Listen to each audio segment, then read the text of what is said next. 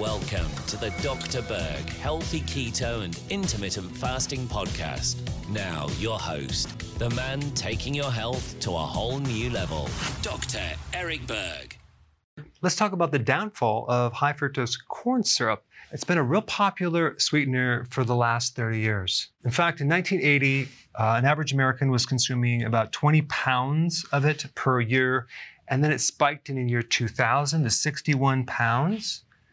And then in 2015, it went down to 39. And if I'm not mistaken, in the last couple of years, it's even downtrending from that point. In fact, quite a few companies are making the shift from high fructose corn syrup to different forms of sugar, unfortunately.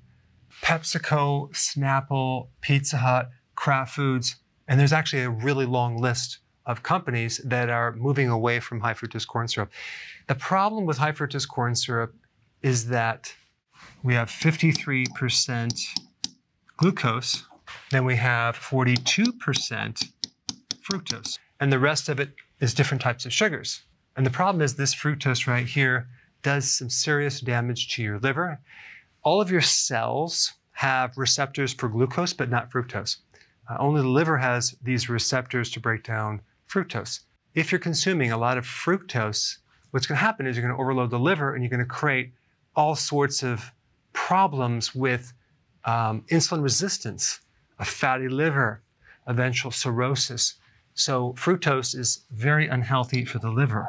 Now, what's ironic is sucrose, table sugar, is 50-50, roughly, glucose and fructose. So table sugar, from my viewpoint, is also very, very unhealthy because it has a lot of fructose.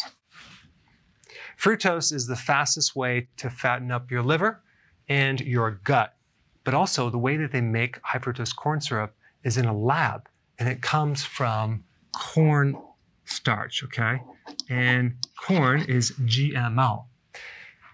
Now, cane sugar is not GMO, but beet sugar, and by the way, there's a tremendous amount of beet sugar still being sold, and that's GMO, unfortunately. So you're getting that added glyphosate, that herbicide. At least with cane sugar, to my knowledge, you're not getting that extra added chemical glyphosate. Anyway, the awareness of sugar, as well as high fructose corn syrup over the last few years, is creating a really good awareness. And because a lot of companies are going sugar-free, they're using stevia, and they're slowly going away from this sugar and definitely the high fructose corn syrup. Now, this is interesting. In the 70s versus nowadays, okay, there has actually been a decrease by 44% in the consumption of milk if you compare these two time periods.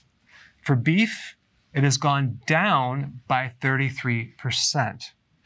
Cheese has gone up by 193%. That's interesting. And then we have yogurt. Check this out. In the 70s versus now, it has spiked nearly 1,600%. Unfortunately, it's probably not the plain yogurt that we're talking about. We're talking about the sweetened yogurt. There's so much extra added sugar in yogurt. It's not really a healthy product. And then we get grains, okay? So an increase by 12.7%, okay? And check this out, corn. Between the 70s and present, we have a spike of 180% increase in the consumption of corn products. But look at the corn sweeteners. We had a spike of over 300%. Now realize recently that has come down considerably, but I had a difficult time finding the different types of corn sweeteners because you have high fructose corn syrup and then you also have corn syrup. Very different because corn syrup is 100% glucose, okay? Whereas high fructose corn syrup is a combination.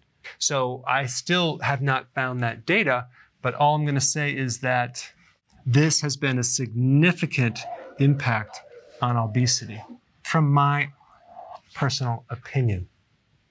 And then we have chicken. Look at this, beef has dropped by 33%, but chicken has increased by 110%. People are consuming more chicken because they think it's healthier.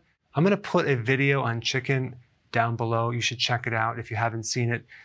Chicken is definitely not very healthy. Now we get to this interesting vegetable oils, right? Which are basically seed oils, corn oil, canola oil, soy oil, cottonseed oil. They're all GMO. That has spiked 270%. From my opinion, this has created a huge problem in our guts, in our livers, in inflammation, in actually gaining weight, in cardiovascular health. I'm going to save this for a different video. And then soy, which we're including the soy protein isolates, which is in a lot of so-called keto-friendly food, that has spiked 190% from these two time periods. So overall, the good news is that sugar gradually is on its way out. It's never going to go out completely, but it's definitely declining. And personally, I think it's because of the great awareness on the ketogenic diet.